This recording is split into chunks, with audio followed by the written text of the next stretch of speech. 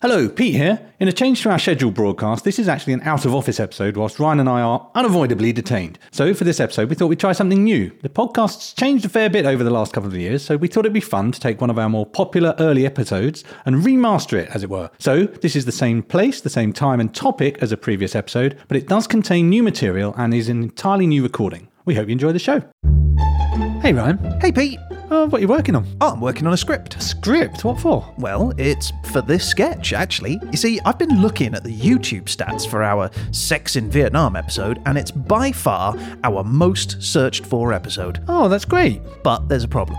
Most people stop listening to that episode after just a couple of minutes. Really? Why is that? Well, obviously, they've searched for sex, and the beginning of the show just isn't sexy enough, so they've switched off. Oh, right. So I was thinking, if we make our first sketch super sexy, then they're going to stick around and listen to the rest. Okay. So I've written a script. Right. So let's try it and see what you think.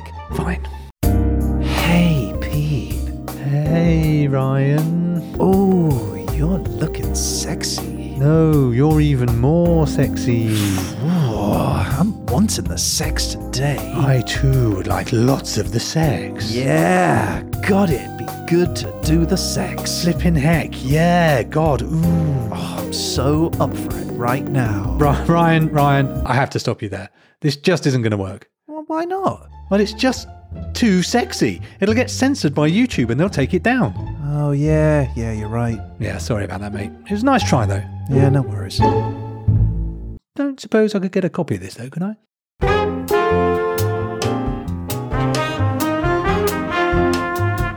History happened everywhere. Out of office. A random place, a random time, and a topic pulled from the hat. The challenge: find the fascinating, uncover the unexpected, and share the stories. You're listening to...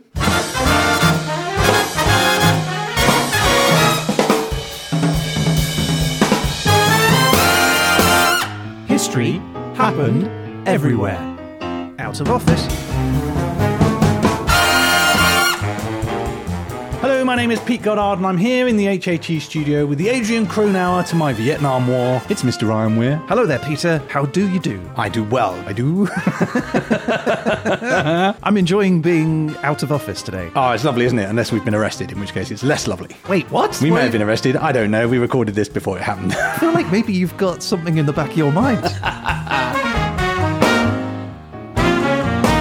Anyway, so Ryan, do you want to remind us what the place, time and topic we chose for this episode? So we have decided to go back and revisit Sex in Vietnam during 1985 to 1990. That was episode 10. Why did we choose that one? Well, because it was one of my favourites, and it was a very early episode, and we've sort of evolved the podcast as time has gone on, and I've also discovered some new facts, and so the combination of all of those things means I'm going to do a full George Lucas and HD this. All right, I'm looking forward to it. Well, look, Peter, for this out-of-office special, we are going back to a land of staggering beauty and cultural complexity, a place of dynamic megacities and hill tribe villages. In this exotic and tantalizing world, we'll be getting a taste of what life was like in the late 1980s, when politics shaped the people's lives in both the streets and between the sheets. Ooh.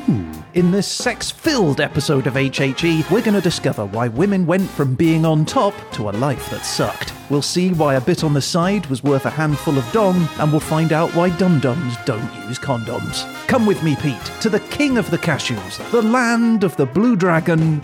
Welcome to Vietnam.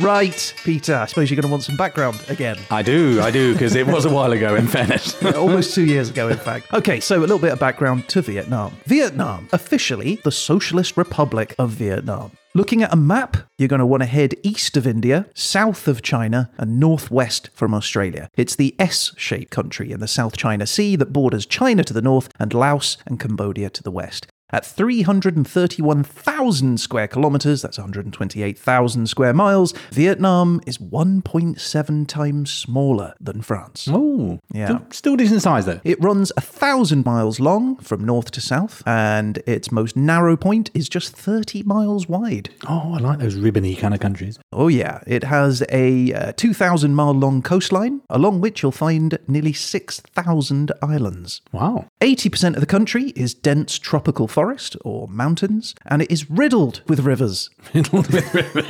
Yeah, 392 in total, covering 7,000 kilometres in length. It sounds like a place that's very conducive to life. Indeed, and if you like life, you're going to probably like water buffalo, otters, crocodiles, monkeys, as well as rarer animals, sometimes like tigers, Asiatic black bears, and Asian elephants. Hanoi and Ho Chi Minh are the two largest cities, with Hanoi being the capital city. Population is around 96 million people, and that's spread across 54 different ethnic groups. Wow, that's a fairly significant population. Oh, it really is. Yeah, the Vietnamese use a lunar calendar, so if you visit in February, prepare to celebrate, because that's when the new year is. Hooray! Yeah. Vietnam is ranked the 5th happiest nation in the world. Oh, nice. Yeah, despite having one of the world's lowest employment rates and one of the world's lowest wages. Cashew nuts, black pepper, coffee and rice are the main exports, Buddhism is the religion, dong the currency, and the lotus the national flower. The flag is red with a gold star in the middle, the red representing the blood of the people who sacrificed their lives for the freedom of Vietnam, and the gold star represents the 5 societal classes: intellectuals, farmers, workers, youth, and military personnel. And podcasters not featuring there? Not quite, no. The national anthem, Pete! Oh, yes. You love a national anthem, don't Sure you? do. Well, this one was adopted in 1976,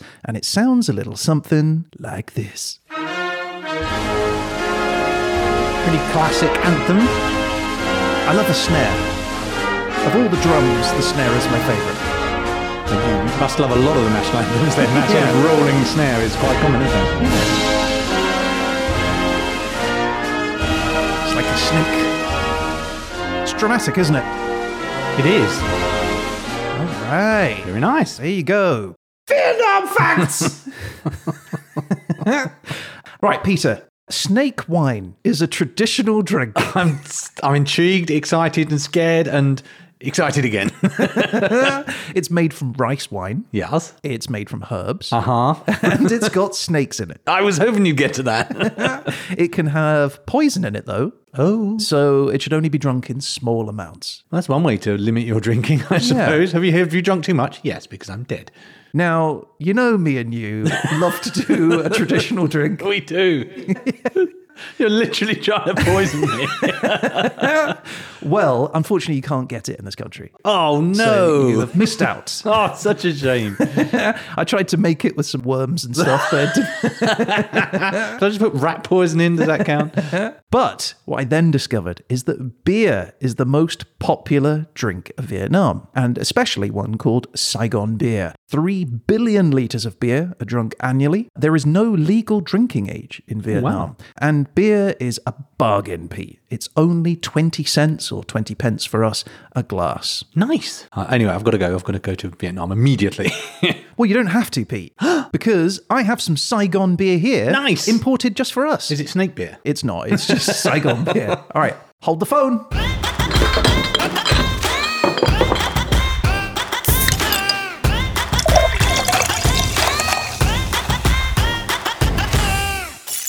Okay, we have this bottled beer. It's a nice red, largely red label called Bia. I guess beer is Vietnamese for beer. B-I-A in this case. Beer Saigon. Export. That's all it says. All right, let's open them up, see how they go. Okay. Nice, pleasing hiss as you open it. Yeah. All right, to Vietnam. To Vietnam. Cheers. Oh, that's very refreshing. That's lovely. Beer Saigon, 2 thumbs up. Oh, I really like that. Which is a good job, because I have about 16 of them in my fridge. Can't import them individually, so we have a lot of beer. Oh, no.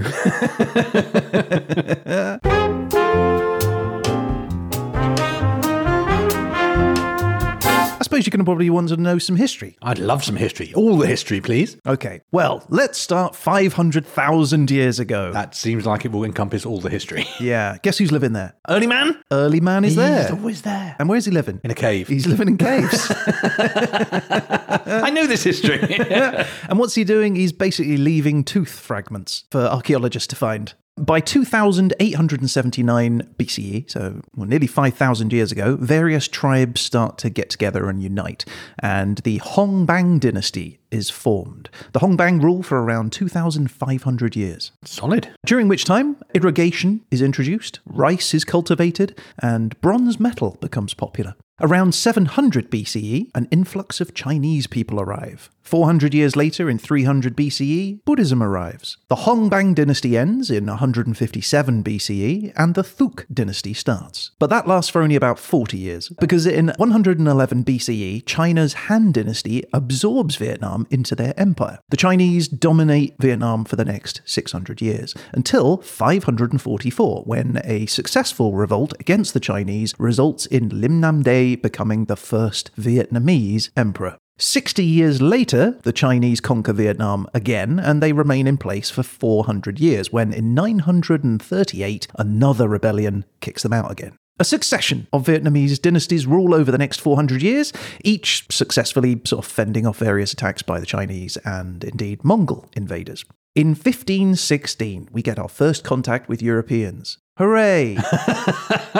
Everyone enjoys that, and it's good for everyone. It is indeed. Who's the first to get there, Pete? Is it the Portuguese? It is indeed the Portuguese. Oh, those guys! That's right. Portuguese adventurers. They arrive by sea, followed swiftly by all the other Europeans. Yeah, that is how it goes as a rule, isn't it? It is indeed. So, 300 years later, in 1802, the Nguyen dynasty takes control, and Vietnam becomes known as Vietnam. Now, this became the last ruling family of Vietnam, because 50 years later, in 1858, under the direction of Napoleon III, France attacks, wins, and makes Vietnam a French colony. The French fail in their promises to improve medical care, education, and transport, but they did succeed, Pete, in creating a hierarchy of wealthy landlords and poverty-stricken peasants. Phew, that's the Western way. Yeah.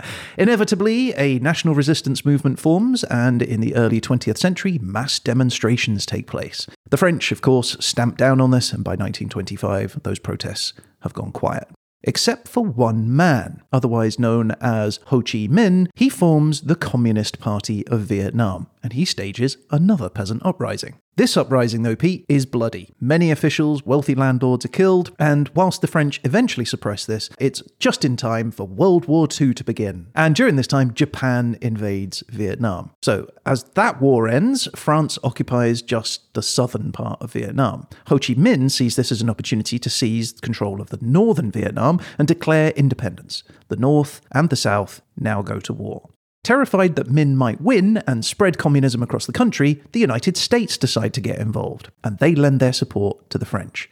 Peace negotiations between the two fall apart. North Vietnam gains the upper hand through this guerrilla campaign. France is shaken, and in May 1954, they agree to negotiate peace, which sees the country remain in two parts, with a communist North and a capitalist South. Now, that peace lasts just 4 years, when in 1959, Ho Chi Minh attacks the South in an effort of unification.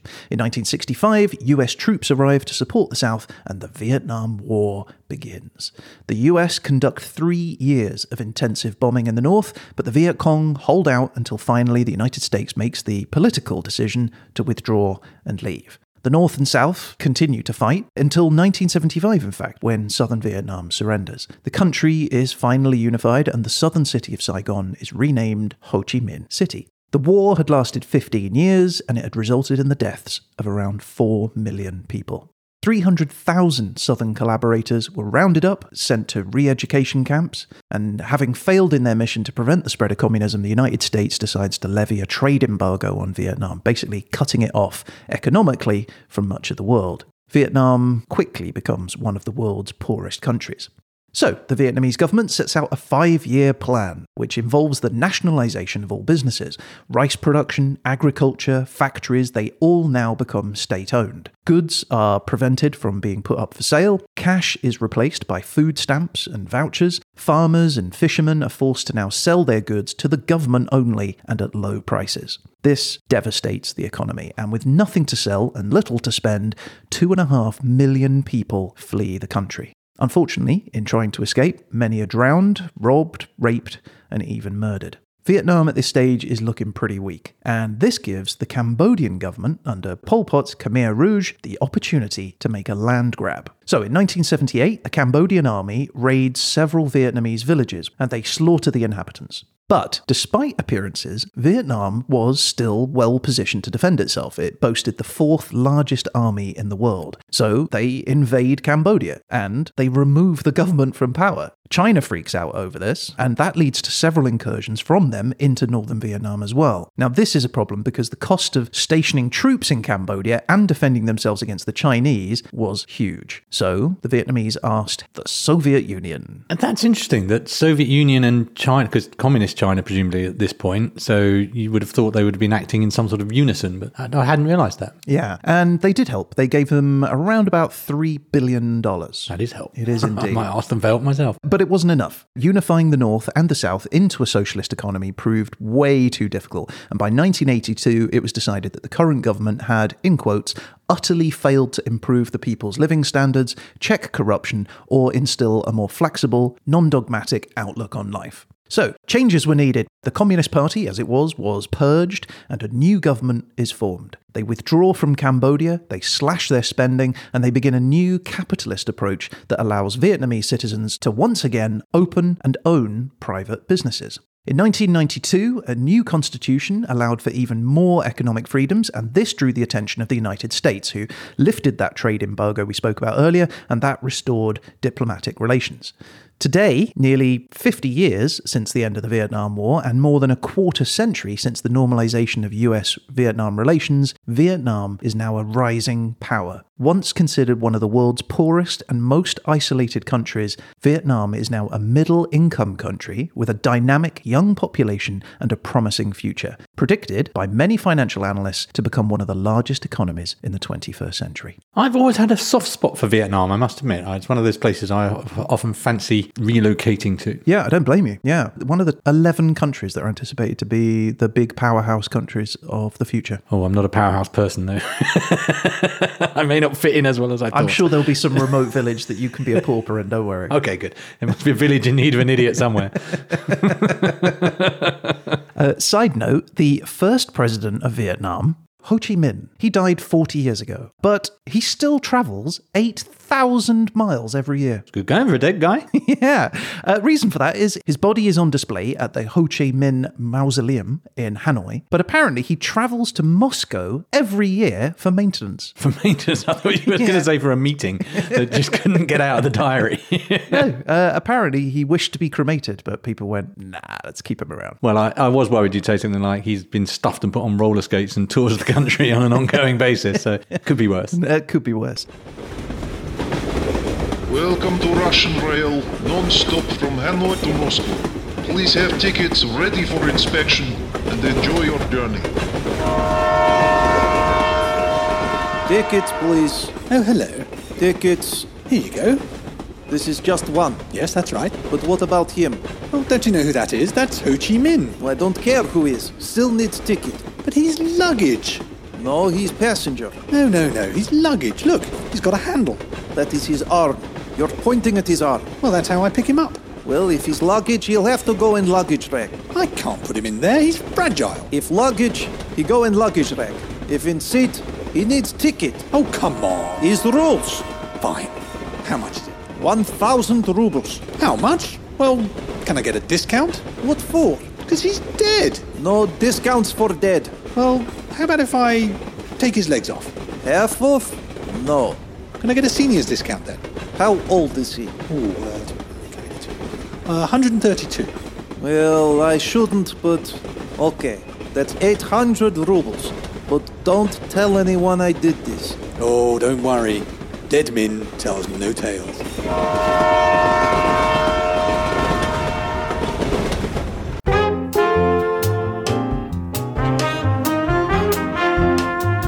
So, Pete. Yes, Ryan. What do we mean when we talk about sex? For me, it's something that you're not allowed to watch on telly if your mum's in the room. That's fair. Other people consider it getting lucky, getting laid, doing the deed, making whoopee, bumping uglies, shaking the sheets, doing the nasty, playing hide the sausage, making the beast with two backs, knocking boots. Is there another 45 minutes of this? I suspect this could be endless. A bit of how's your father? Tossing a hot dog down the hallway. Oh, my Lord. Yeah, that's right. sexual intercourse. Of course. Yeah. But sex doesn't just mean intercourse, right? It can mean different things to different people. It can mean enjoying and indulging in an intimate session with a partner. It can be about procreation. It can mean self-pleasure. In fact, the traditional view of sex, meaning a penis penetrating a vagina, is not how sexual experiences are described today. There is a spectrum of people with a diversity of gender identities and sexual orientations, kinks and urges, meaning that the word sex now carries a different meaning. In fact, it's best described as a consensual act involving genital contact between one or more people for the purposes of pleasure. Oh, that's broadened it right out. Yeah, and the key word, of course, in that description is consensual, because sex isn't sex without consent. For those people that need to hear it. So there are lots of ways to have sex, Pete. There's masturbation, there's contact through clothes, there's even over-the-phone sex. But the word sex is also used to describe the categorization of living beings, traditionally as either male or female.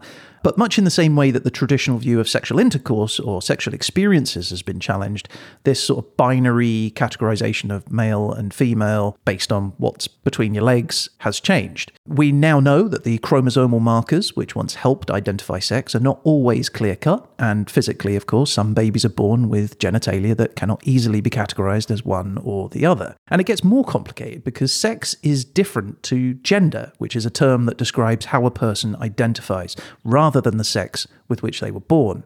For example, someone born as a male might identify as a female, or any number of variations across a broad spectrum. Point is, the word sex covers a lot of ground, but in today's episode, we're going to be looking at sex in Vietnam pretty generally. Culturally, the Vietnamese have tended to lean into a more traditional view of sex, so much of the research I've discovered reflects that binary view of the sexes as being male and female, with sexual activity relegated to sort of matters between a husband and a wife.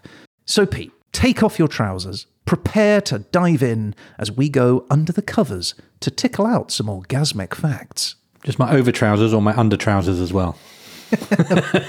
Both. Okay, and just leave the pants and the underpants. Definitely.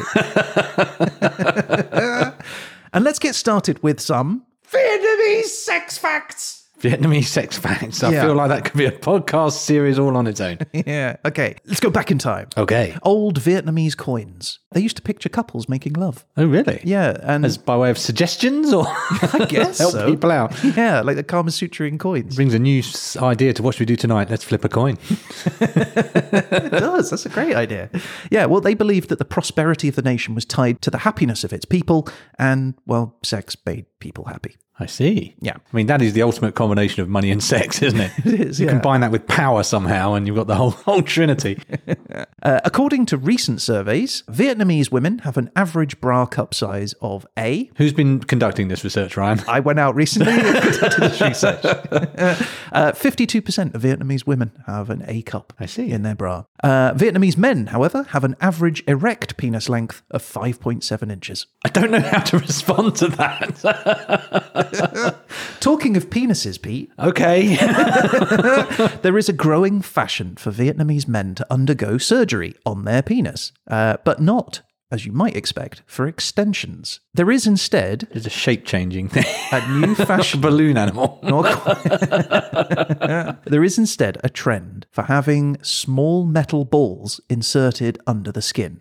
Usually 2 or 3, but sometimes up to 10, because apparently it creates pleasure for women. Well, it's nice that they're thinking about their partners. Indeed. I agree. Insert a Newton's cradle under there. Vietnamese like to use flowery, euphemistic vocabulary when they speak about sex because it helps them feel less embarrassed. So, a man having sexual desires might say, "I'm going to buy a tree." A white rice flour cake means a virgin. The pulpy interior of a breadfruit with sticky juice I mean, you don't really need to complete that one, but go on. refers to a vagina. Okay. Scooping water in a rice field and sucking on a honey flambéed banana both refer to sex acts. I don't know if you could work those ones out. And talking of sex acts, the words sex position is the most viewed article in the Vietnamese version of Wikipedia.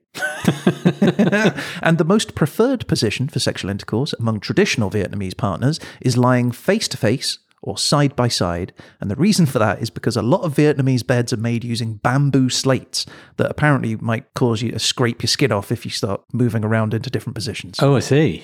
Oh, crumbs. Yeah. The women of Ha Dong are... Sorry, the women of where? Ha Dong. Okay, keep going. Yeah. Stick with me. They are such fierce wives that they are known as the Ha Dong Lionesses. And their husbands are said to belong to an ancient club called the Society of Men Who Fear Their Wives. Are they accepting applications? Welcome to tonight's meeting of the Society of Men Who Fear Their Wives. First item, I'd like to introduce Tran Wen, who's joining the group today. Hello, my name is Tran, and I fear my wife. Hello, Tran. Hello, Tran. Second point of order, I'd like to congratulate Tu Wan, who celebrates 1 year of not fearing his wife. Congratulations, Tu Wan. Nice one, mate. Great work. Now, let's dive into the affirmation, shall we? Okay, repeat after me. I am a strong, independent man. I am a strong, independent man. I need not fear my wife. I need not fear my wife. I am a strong, independent man. I am a strong, independent man. I need not... Is that someone's phone? Oh yeah, it's mine. It's her. No. What's he going to do? This is worrying, isn't it? I think I should get this. No, don't do it. Stay strong, brother. Do it, my friend. We'll hang out. Remember the affirmation. No, seriously, guys, I should get this. No, don't do it. You should do it. Oh. I should probably get going. Yeah, I think I should go too. Oh, is that? Yeah, I don't guys, the affirmation. Oh, see you next week.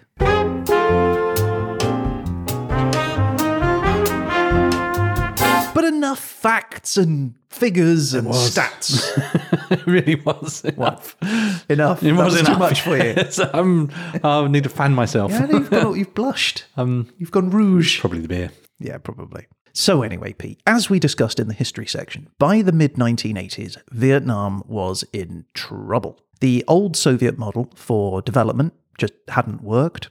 International sanctions were restricting their ability to generate any meaningful income. Relationships with the Chinese was tense. They were keeping troops in Cambodia, which was proving costly, and that financial assistance from the Soviets was starting to dry up.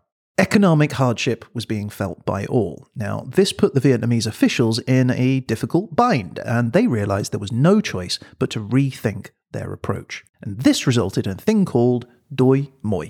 Now, this is a policy which focused on the removal of barriers to progress. And what did that mean? Well, it means reducing the amount being paid in subsidies to state-owned enterprises. It means liberalizing the domestic market by allowing companies to be private again. And it encouraged foreign investment.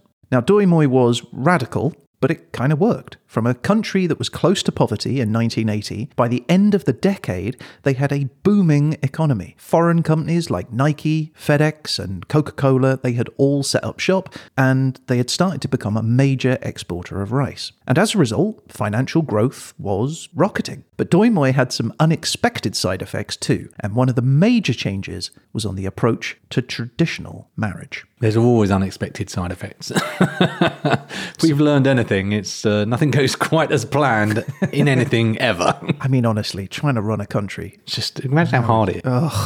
What happens if I pull this lever? Oh, that's gone wrong.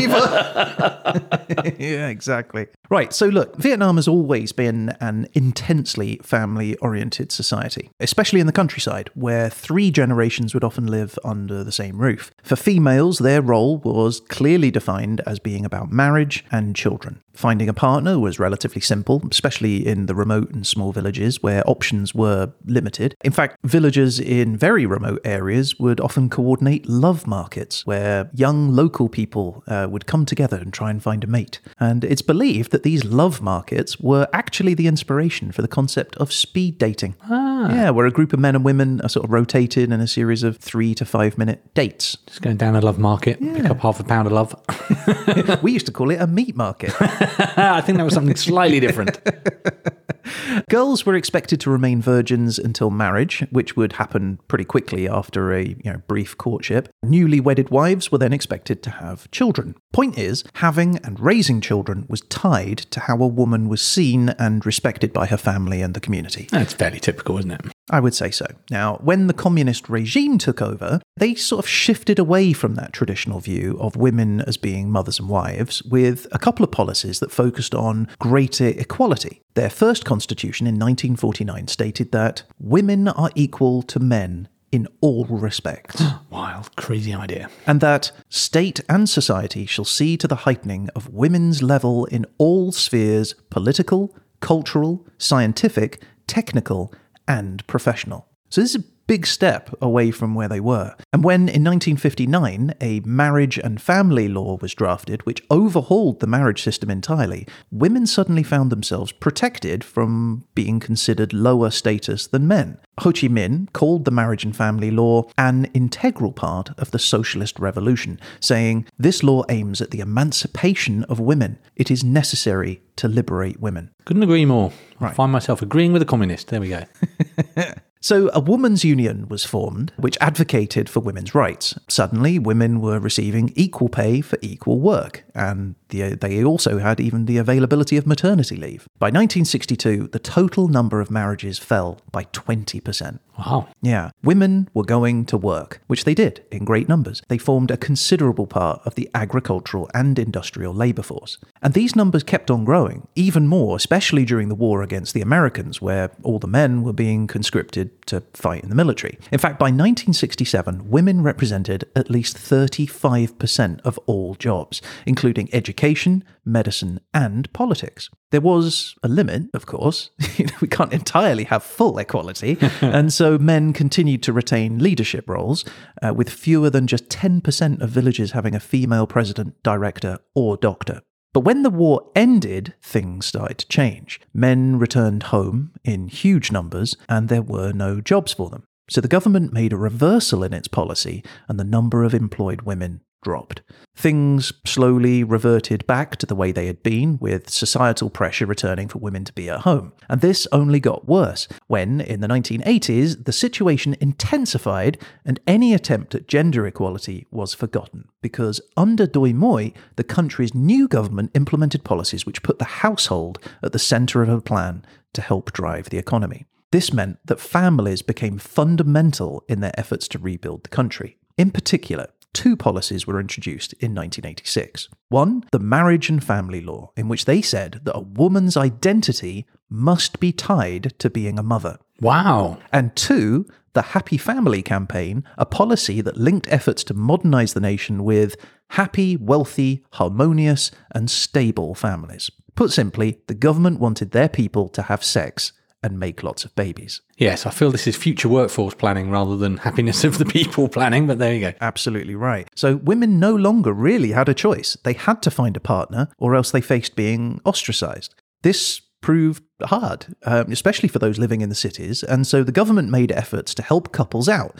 In particular, they encouraged the use of public parks as venues for socializing. In Hanoi, one tree-lined boulevard called Thanh Ninh, meaning young people, became a famous lover's lane, with couples meeting at night to kiss and cuddle. Oh, They would arrive at night, sit on their motorbikes with their backs to the road, and canoodle with each other. and the exact address, if just for the record.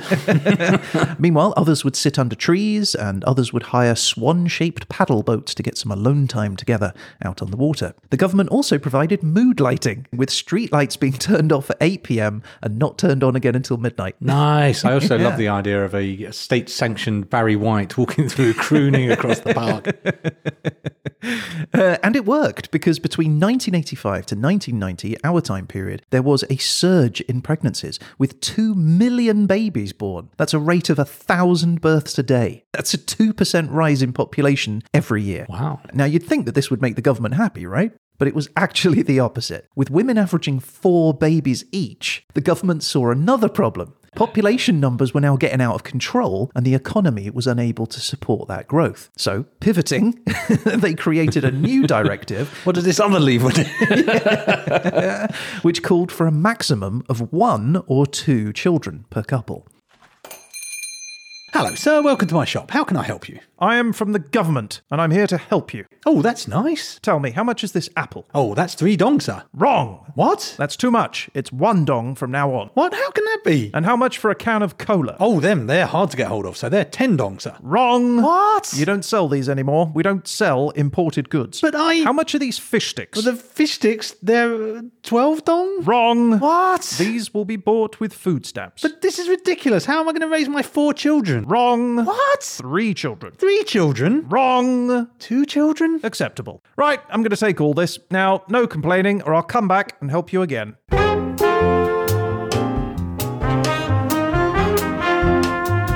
So this was effective in limiting overpopulation, but the policy had unintentional consequences. Because of the war, when there were so many deaths of young men, there was suddenly now about 90 young adult males to every 100 females. Now, that's a problem because that creates an imbalance in the marriage market. Women are now essentially underrepresented and the most socially vulnerable, and they're being told to get married and have kids, but they have less choice in who they're doing that with. So essentially, somewhere in Lovers Park, there's one woman going, guys? Hello?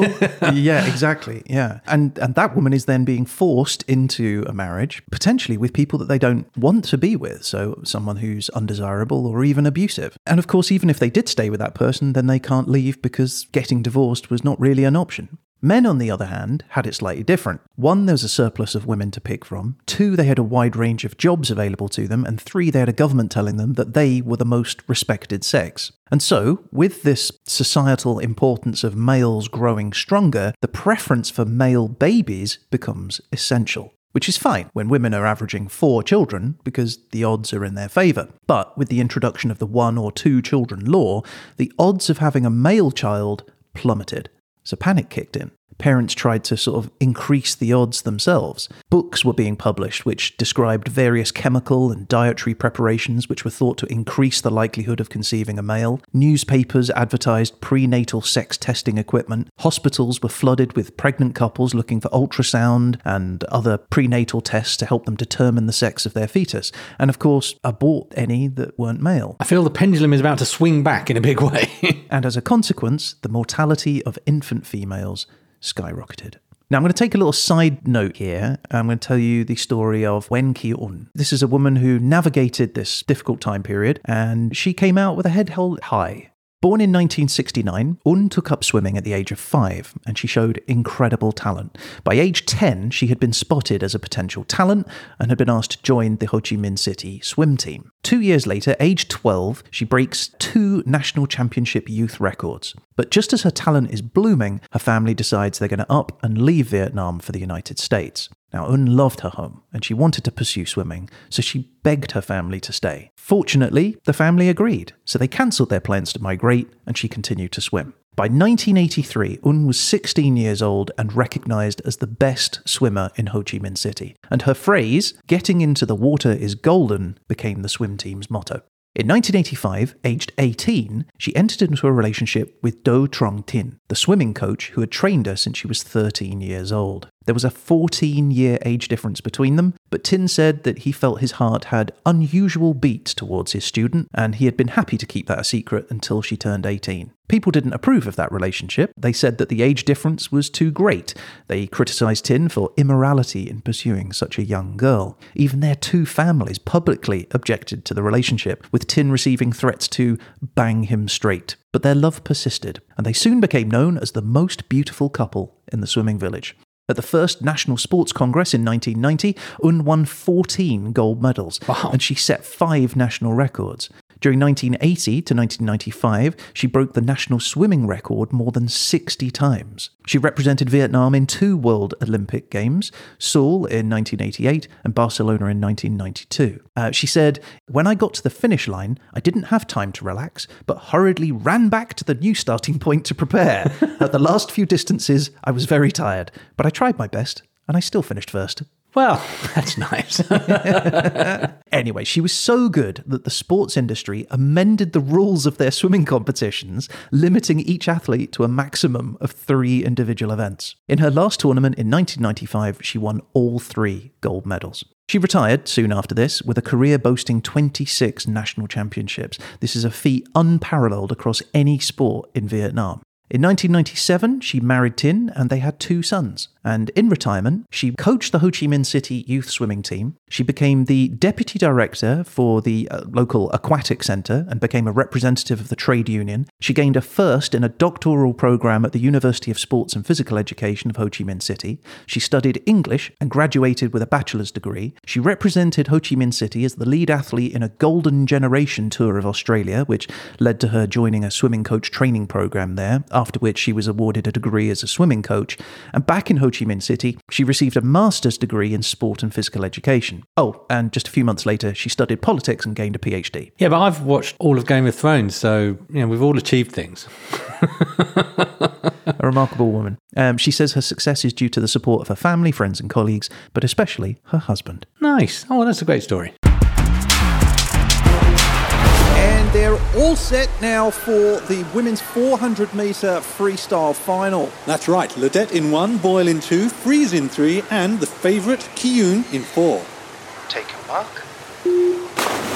So this is the biggest moment for Vietnamese swimming in who knows how long. It certainly is. When Ki-yoon in lane number 4, defending champion, national record holder, she has the lot. And you can tell, she wants this so much. Yes, indeed. Ki-yoon, of course, has broken 2 national youth champion records at the age of 12 and has broken national records 60 times. And she's been having a blinder of a swim this tournament. And of course, she has proven that she can pick up a brick from the bottom of the pool in her pyjamas. And I've heard she can do 2 widths underwater, although I have not seen that with my own eyes. Well, most people agree she is a remarkable performer who can not only do a handstand in the shallow end, but she even refuses to use a float or armbands. And what's more, she can do that underwater twizzly thing to turn around at the end. And look at her go. She is clearly out in front here as they reach the final lap, and there it is. She has romped home in first place. But wait, what's this? There's a commotion poolside. Oh, the judges are signalling, and oh my goodness, that is a disqualification. Oh, that's incredible news. We're going to get the reason. It's coming in now. It's heavy petting. She's been disqualified for heavy petting. Well, that is a clear breach of pool guidelines and a disaster for Vietnamese swimming.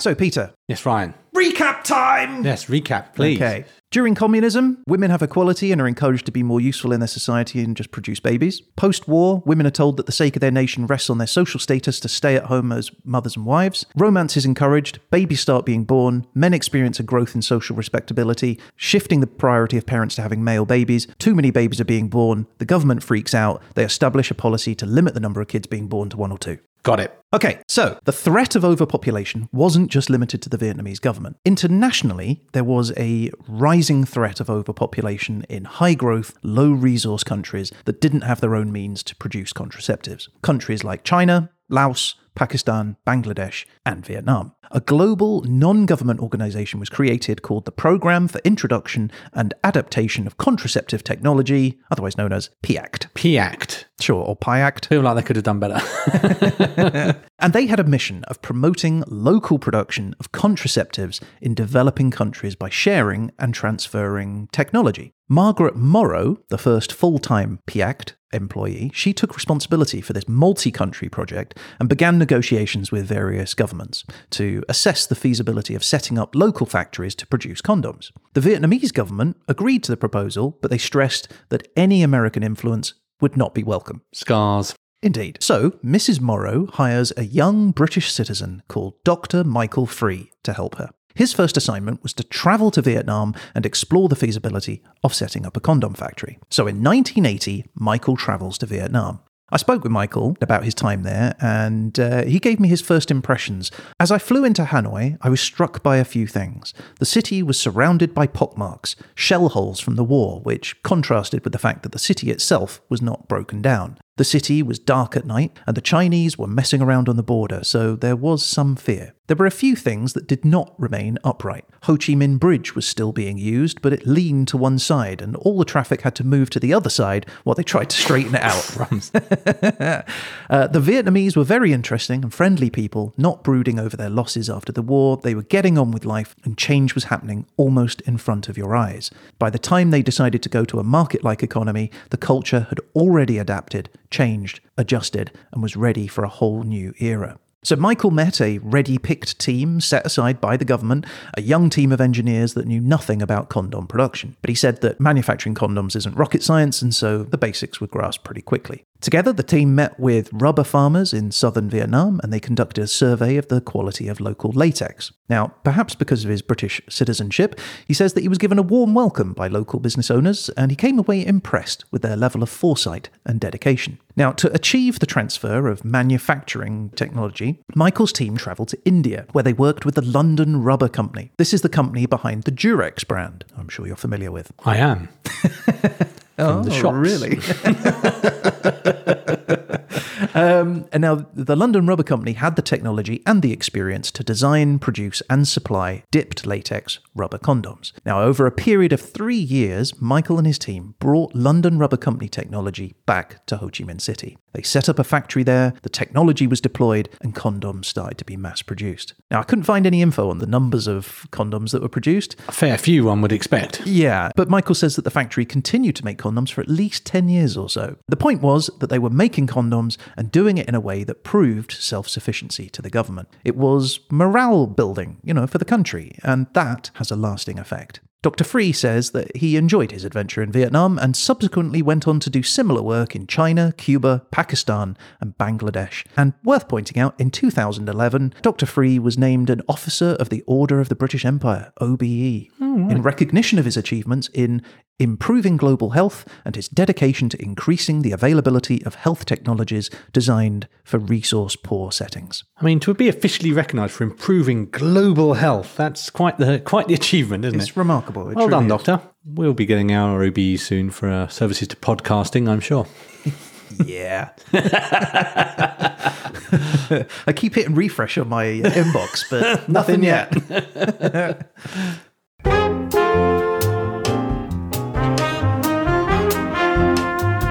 Okay, so now, Pete, with condoms being manufactured in the country, in the late 1980s, the Vietnamese government starts an aggressive family planning promotion, right, enabling 2 channels for the distribution of those condoms. 1, free condoms that are available through the public health sector, and 2, the sale of condoms through private pharmacies and roadside stalls. People are obviously keen to receive the free condoms from the public health, but they often had to travel a long distance to reach a medical centre, and when they even got there, they would have no preference in the type or the make of condom available to them, and if that wasn't even an issue, there was still the requirement where they had to register their name before they were handed over. Oh. Yeah, not many people like doing that.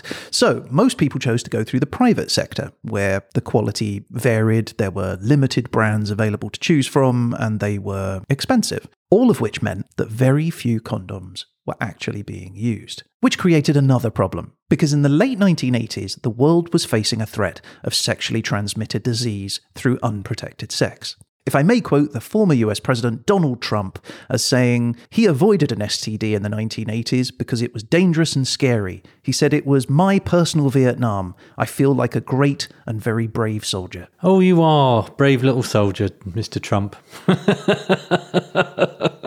And in Vietnam, unprotected sex was starting to put people at risk of contracting HIV, a condition which causes the immune system to shut down and prevent the body from fighting off infections and disease, ultimately leading to death. The first reported case in Vietnam wasn't actually recorded until 1990, at the end of our time period, but that was likely just the tip of the iceberg, because the first case was only found out when testing first started. As testing becomes more commonplace, cases were being reported across all 61 provinces in Vietnam, with the number of infected rising every year, to its highest numbers of 230,000 in a single year. Condoms might have helped stem the rise in HIV, but with only 45% of the population using them sporadically in 1988, the problem was only going to get worse. And one of the biggest contributing factors to the rise in HIV infections was the growth of the sex industry.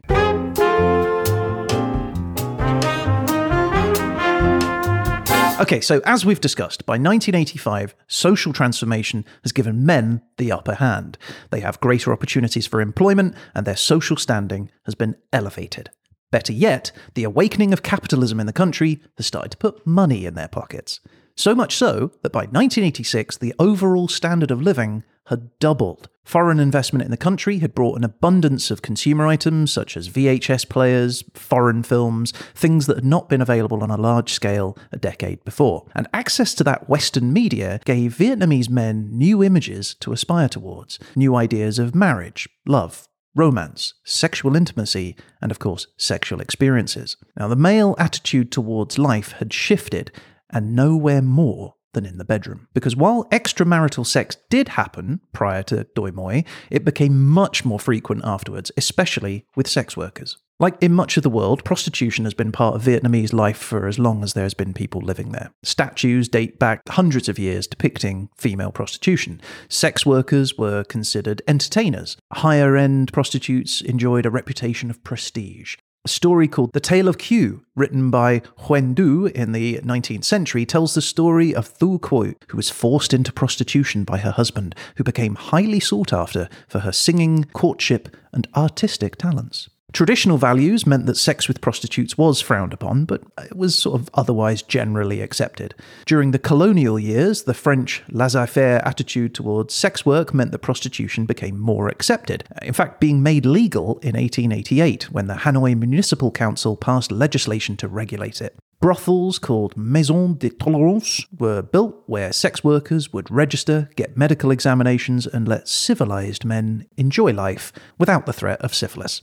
So as colonial life moved from military to family life, prostitution diminished until by 1954 it was said that prostitution was non-existent. That wasn't true. The introduction of American servicemen during the Vietnam War caused the sex industry to boom again, with the number of prostitutes rising from approximately 40,000 to 300,000. Wow, it's a notoriously difficult thing to measure, isn't it? Hello, are you a prostitute? Yes. No.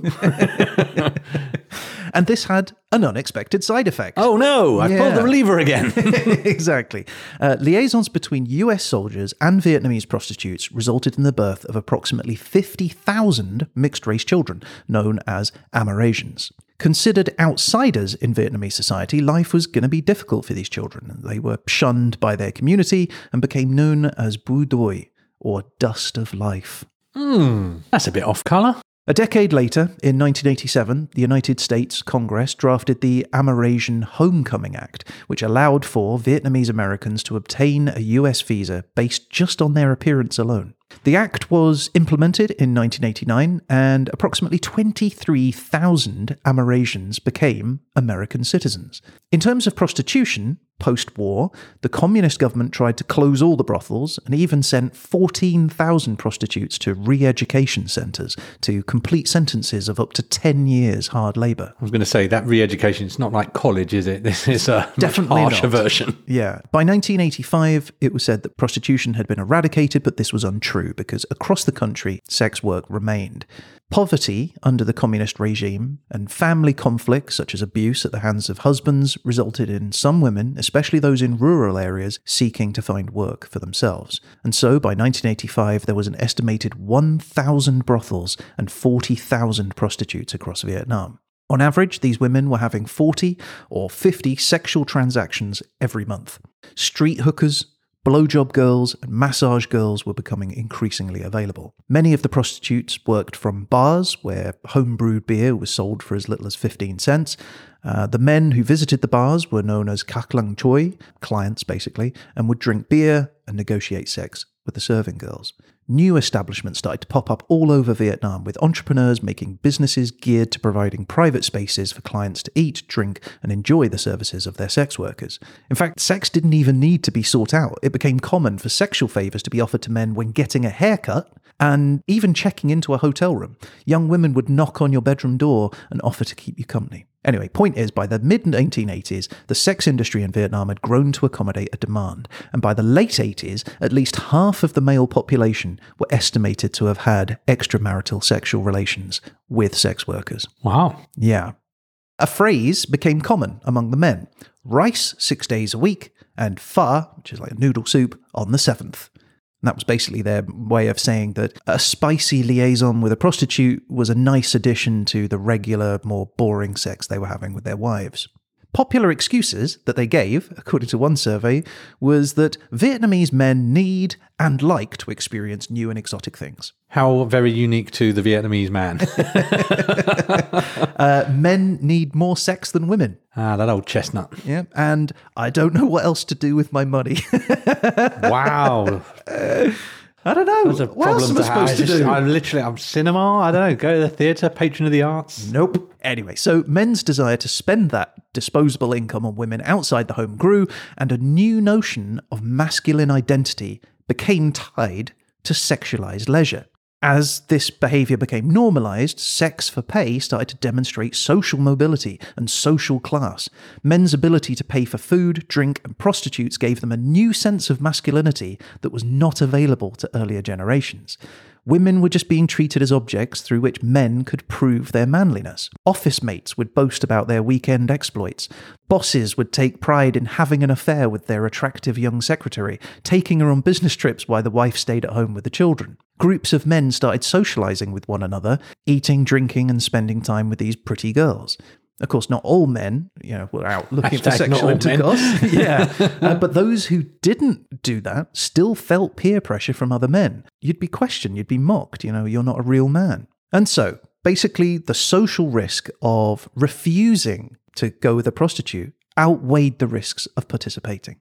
But what about the wives, Pete? Where are they in all this? Do we have to think about them, or can we just get on with spending this money that's only got one way to spend it? Exactly. Well, the underlying criteria for the government's happy family policy was that the success of a marriage was in terms of reproduction and economic stability, not in couple satisfaction. In fact, surveys show that the number one characteristic for a husband during this time was economic stability. Basically, if a man could provide for his family, he was fulfilling his moral obligations. Being faithful wasn't about sexual loyalty, it was about committing to financial responsibility.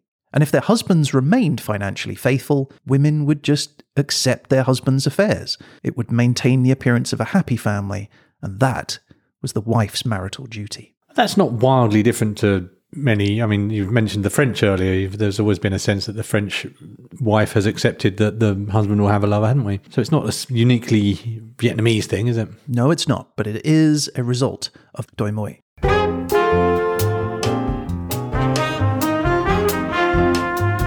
Okay, so in conclusion, Pete, the effects of Doi Moi in the late 80s on sex in Vietnam was huge. Decades after the promotion of the Happy Family campaign, the sex industry has changed the urban landscape and social dynamics. Prostitution remains illegal today, with Article 115 of Vietnam's Penal Code stating that any person who buys and sells women shall be sentenced to imprisonment for 5 to 20 years in prison.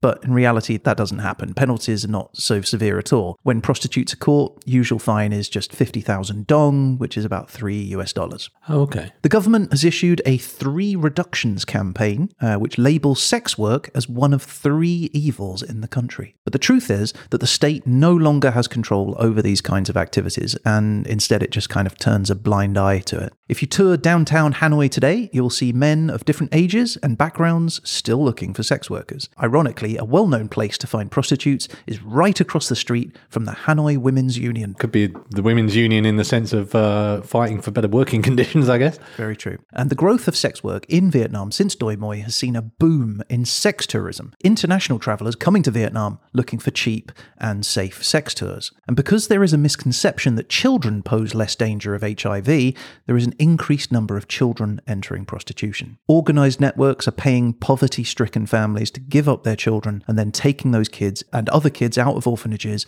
onto the streets of cities in Vietnam and abroad to brothels in Hong Kong, Macau and Southeast Asia. In Cambodia, for example, Vietnamese children make up 1/3 of prostitutes. And sadly, the danger of the risk of HIV infection remains a major public health threat. It's estimated that 100 people are infected with HIV daily, and this shows no sign of slowing down. In 2020, Vietnamese police seized more than 320,000 used condoms that were due to be resold. Stored in dozens of bags weighing up to 360 kilograms, 794 pounds, these used condoms were found in a warehouse during a raid by police. The owner was arrested and confirmed that the condoms were due to be washed, reshaped with wooden dildos, and then repackaged before being sold. Okay, two things. Number one,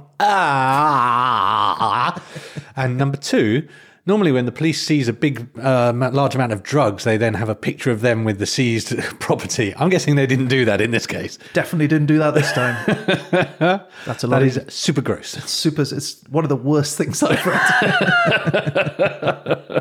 Yeah. Anyway, there is some good news though, right? The organisation that we spoke about earlier that Dr. Michael Free worked with in Vietnam during the 80s, remember PACT? They've rebranded, they're now known as PATH, P-A-T-H. And somebody gave them a lesson in acronyms, didn't they? And they're still working on the condom supply chain. They are working with local rubber farmers and factories to develop condom supplies, but they're also working with manufacturers, distributors, startups, entrepreneurs, online businesses, the mass media, and local communities to help build a sustainable supply and demand for condoms for those most at risk of HIV. And a number of charities have sprung up, like Alliance Anti-Traffic, AAT, who are working to protect women and children in Vietnam and across Southeast Asia from sexual exploitation and trafficking. So I encourage everybody out there to support their work by visiting allianceantitraffic.org. And that, Peter, is sex in Vietnam during the late 1980s. Well, I would normally at this stage say thank you very much, Ryan, but given that the last image you left me with was of a pile of used, confiscated condoms, I'm going to say thanks, Ryan, in a much more sarcastic way. But in truth, that was an excellent and fascinating episode, and I think you did a marvellous job. Thank you, Peter. I would like to thank Dr. Michael Free for his time and contribution towards this episode, and I would like to, again, point out that PATH is out there, and if you'd like to support PATH or Alliance Anti-Traffic, I'm sure they would encourage your contribution.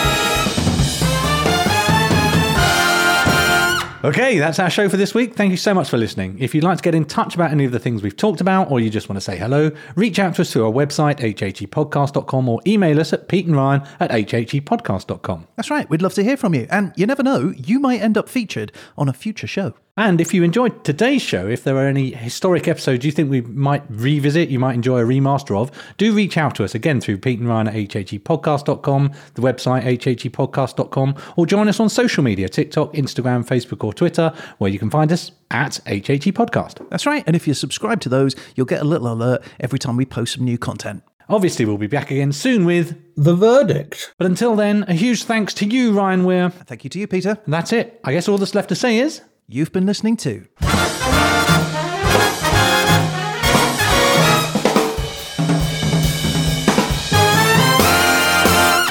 History happened everywhere. Out of office. Hey, Pete. Hey, Ryan. You're never going to believe this, but somebody's stolen our idea for the podcast. What, a random place, time and topic? Yeah, I'm seeing adverts for it everywhere. Where? Let me see. All right, look, here. Lonely Housewives, in your area, now. Ryan, that isn't a podcast. It's an advert for lonely men. No, it can't be, because they've got another episode called Sexy MILFs Across the UK Whenever You're Lonely. Oh. Yeah. Oh, I see. Yeah. I probably shouldn't have subscribed, should I? No. Pete, Yeah? what's a MILF?